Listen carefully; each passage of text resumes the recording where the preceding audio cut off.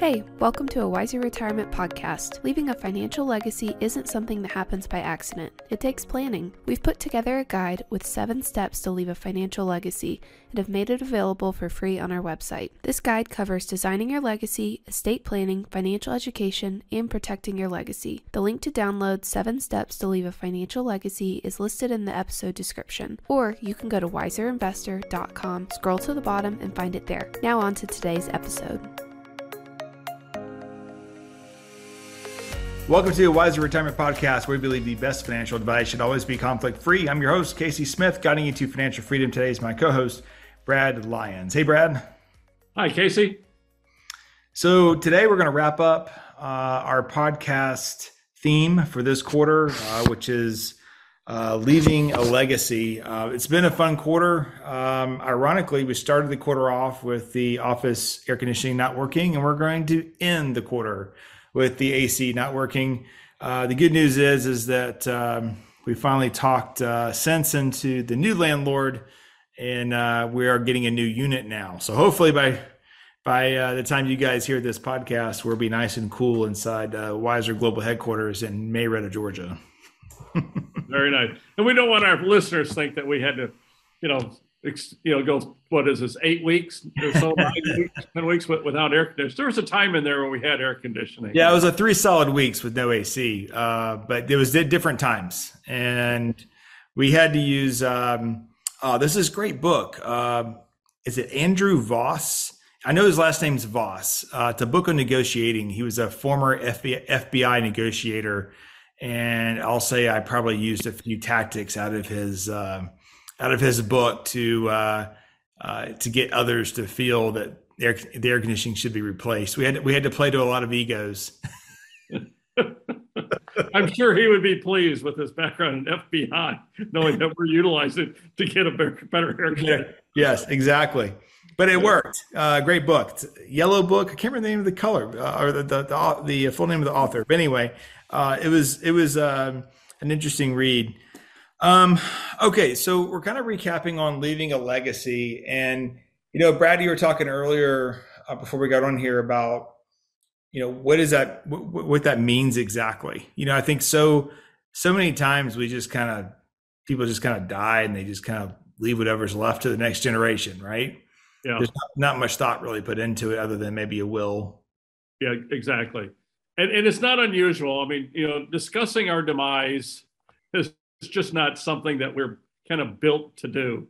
Right. So, and there's that whole point of, we don't want our children to be overly concerned about our finances, not just from oh my goodness, what have mom and dad done, but we want them to go on and flourish and have their own life and not have to worry too much about our lives, And so we kind of hide it from our children.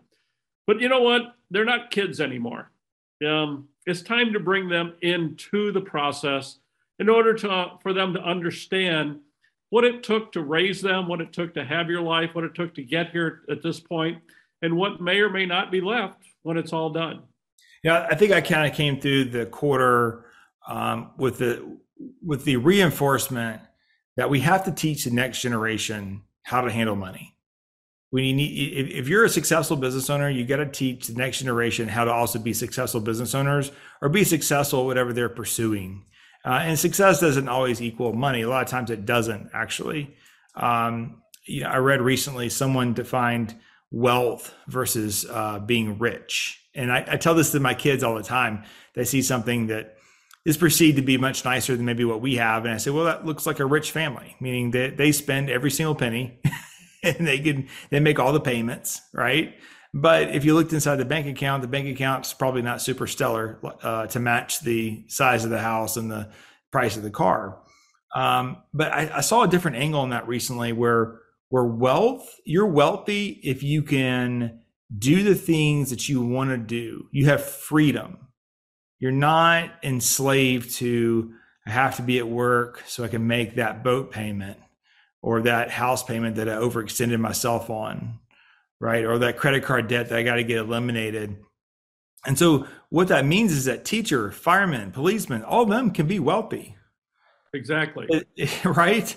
You can make $60,000 a year and still be wealthy. It's the not getting yourself into a situation where you're forced to work and be a slave to payments. And there's a lot of rich people who are not wealthy. Is I get the lesson to be learned there. And so how do we teach that to the next generation? That's very important.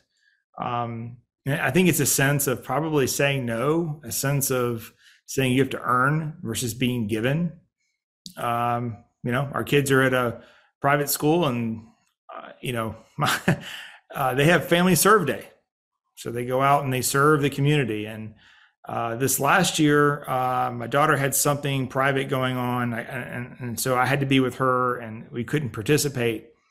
My son ended up going by himself, and he came back and told my wife, he said, "Mom, you won't believe we had to mow this field for this lady. And they had to 3 or 4 mowers out there for us to kind of clean up her yard, and no one knew how to start a lawnmower." That was that's entitlement right there. Nobody in 9th grade at his school knew how to start a lawnmower, at least the ones that were with him in that group, which are probably 7 to 8, if I had to guess.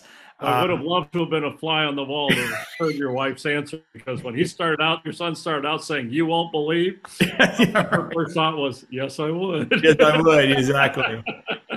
Not that he mows the yard himself, but he has mowed the yard, and he does know how to start the mower. That is something basic that he's learned. I don't know that the quality of the cut would be that great, but well, throughout this whole series, it's been interesting is that you and I, through the research that we've done, we've kind of perhaps changed our thought and our thinking a little bit on what a legacy really is. Right. And we've had some interesting discussions on this, and we've had some guest speakers all chiming in on it. And a legacy, is many things, and it's all encompassing. And one aspect actually helps to produce other aspects as well. So any financial aspect can actually produce other aspects in our legacy to our successive generations, and that which we have received from previous generations. Okay. So I think that it's been an interesting series of podcasts talking about legacy, inheritances, passing on values from generation to generation, telling stories about the generations themselves, and allowing for the next generation to incorporate this into their lives and seeing what's produced from that. And then actually kind of sitting back and enjoying, kind of seeing how this is going to play out over time. So, and making the appropriate plans for that to happen. Well, for the next, the next week, you can still go online and download a white paper on 7 steps to leave a financial legacy. Number one on that list was design your legacy. We talked about, what is it you want to leave behind? It's not just monetary, right? It's your value system. It's thinking of others, that type of thing. Assembling the right team. We've had Jordan Sudi from Sudi CPA on with us. We've had Doug Butler. We had I just did one with Randy Hargett, our insurance person. These are all people that we've assembled around our team, for our clients that support them, with us being the quarterback on that for 300 something plus families. And it works well. We have a specialist in each area, and ultimately in a fee-only environment, which is what we talked about through the podcast series. That's the best place to have a quarterback for you financially, is someone who's not trying to sell you anything. But we do have partners that do sell stuff when everyone knows they sell stuff, but we all know it's part of the plan, right? Right. And we sit in the middle, sort of with our clients in a kind of a hub and spoke arrangement, right? Where we're in the hub, and we reach out and bring in additional resources as needed. And when we do that, we bring them into the plan itself. And so now everybody is looking at the same plan, bringing their expertise. I think in an individual sense, let's say that without a plan, each of those individuals and their professional skills comes to the table and does the best they can, but they only know a portion or a slice, and they give full advice based upon that. Okay.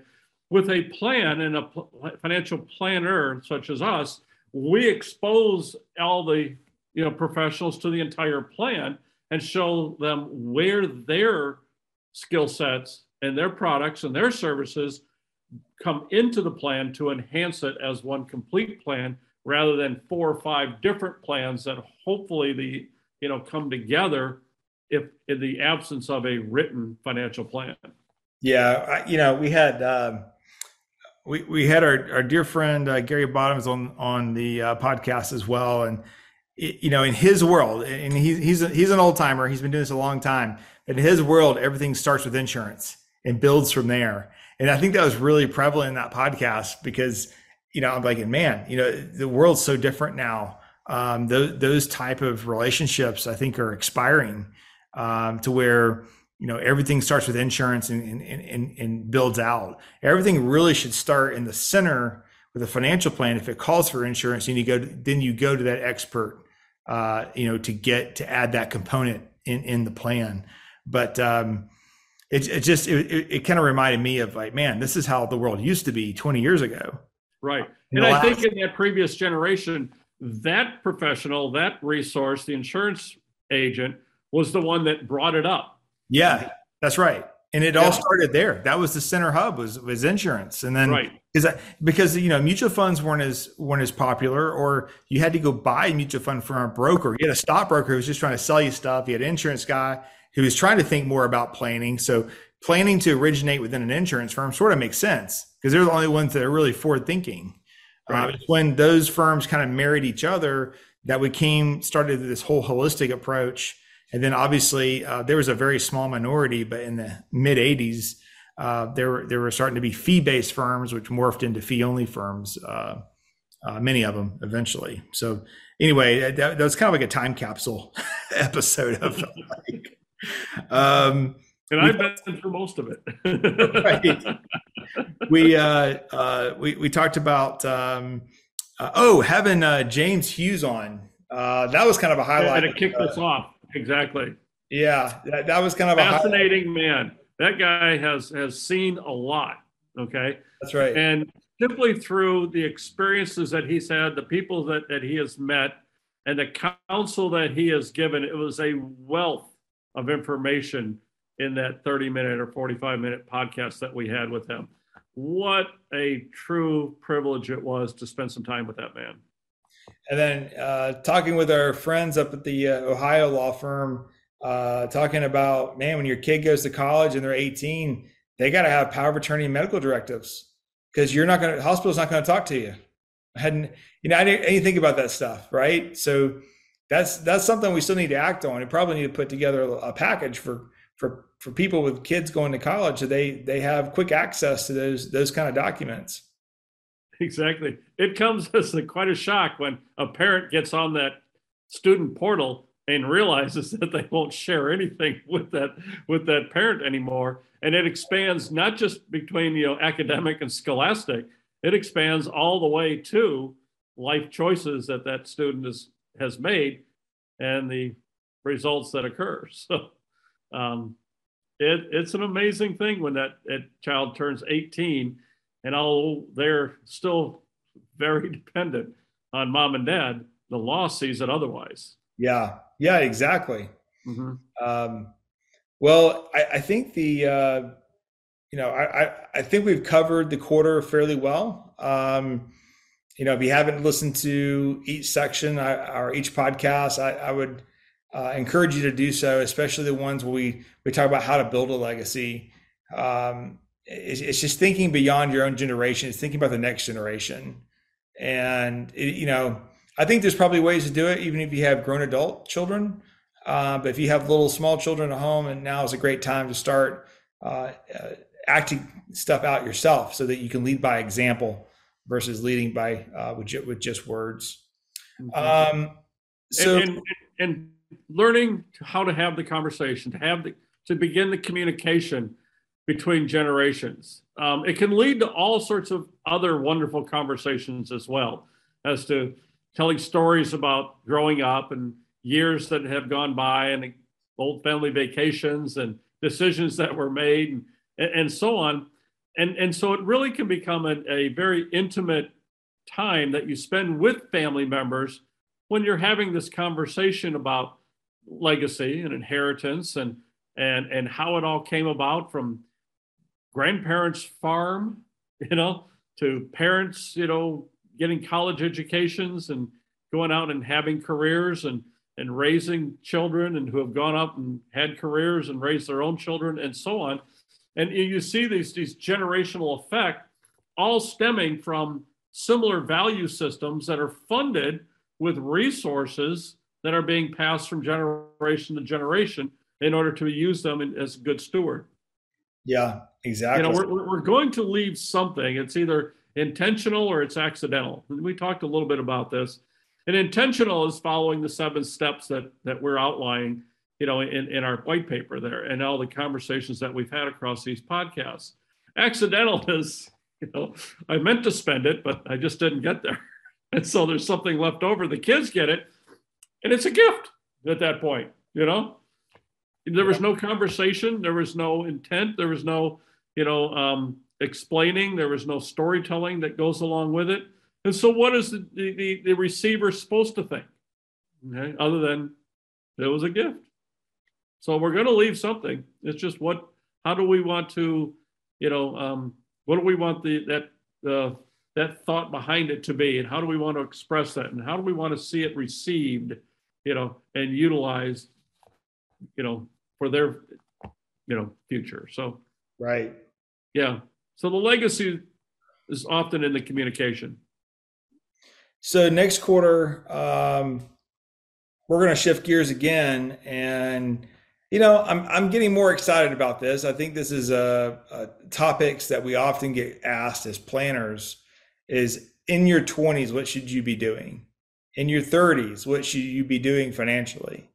40, 50, 60, because they always ask one question. Everyone asks one question: how am I doing compared to others my age? Right. And I'm like, well, less than 1% of the population probably uses wealth managers. So in the end, you're doing better than most, because you're already doing better. Yeah. You're thinking about it, which I think majority of people don't think about it. I think I understand their question. What they're really asking is, how am I doing versus college educated people my age in my area? But ultimately, Michaela here at Weiser, she's our planning associate. She put together a really good white paper on each stage of life and what you should have accomplished financially by each stage. And we'll post that starting October 3rd will be our first episode as we dive into this new theme that will take us out through the rest of the year, actually, just doing various different planning themes. So probably a good time to talk about big picture as we roll into a new year. Also for us here at Weiser, this is time to be looking at Roth conversions. So if you have a lower income this year, you've been out of work, or maybe you're not working on purpose, income is low, you might have an opportunity to convert IRA money to Roth money. So that's something that we're starting to look at in all of our clients' accounts. Well, this is the work that goes on behind the scenes as we're taking care of each one of our clients and determining what's best for them at any given time. And one of the circumstances, they retired earlier this year, so it was a working year, but their income may be very low relative to what it's been in the past, and so it's a prime opportunity to convert some of this money. Again, our CPA, associates are, trying to mitigate taxes this year, in any given year. We're looking at the rest of their lives, our clients' lives, and minimizing taxes over the long haul. And so when we look at a holistic approach of Roth conversions are a very, very savvy tool that we look at for every single one of our clients. And it's really an interesting,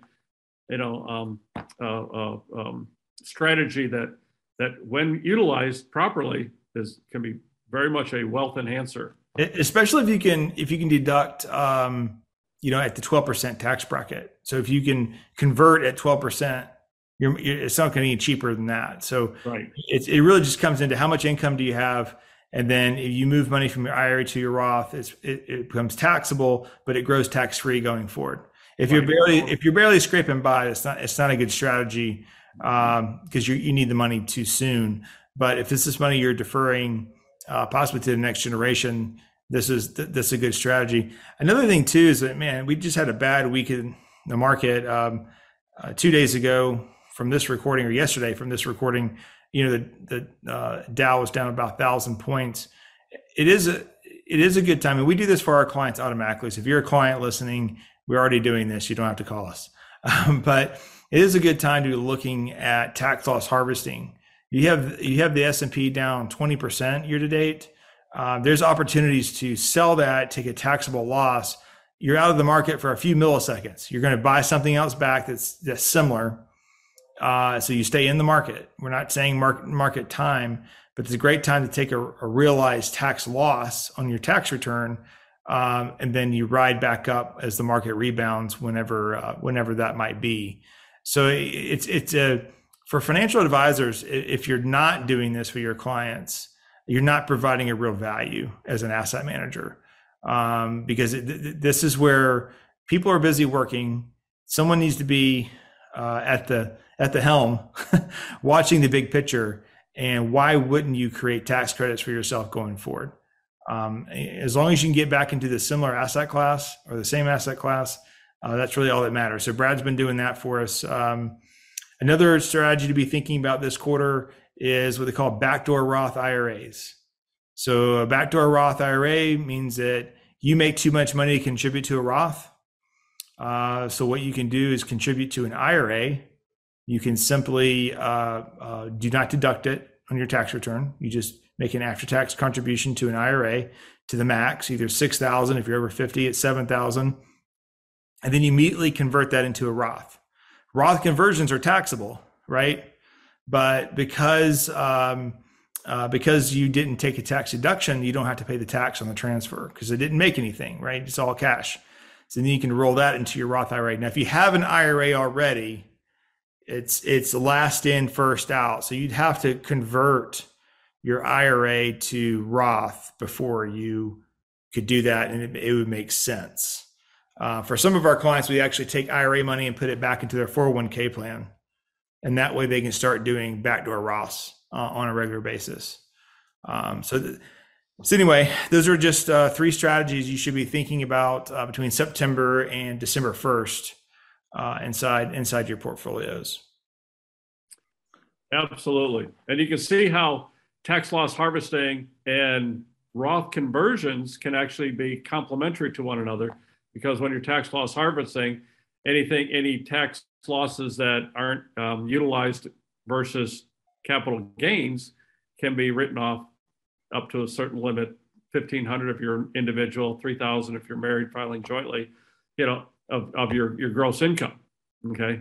Yep. So that helps to reduce the income, which then keeps you in a lower tax bracket for the utilizing Roth conversions. So these things work well together. It's all part of the plan and a strategy going forward. And what we're doing on that front is, if clients are using SUDI CPA, we communicate them very easily. So we're saying, hey, this is what we're thinking about for a conversion, and we simply forward it to them, and then they respond with, yep, this makes sense to us as well.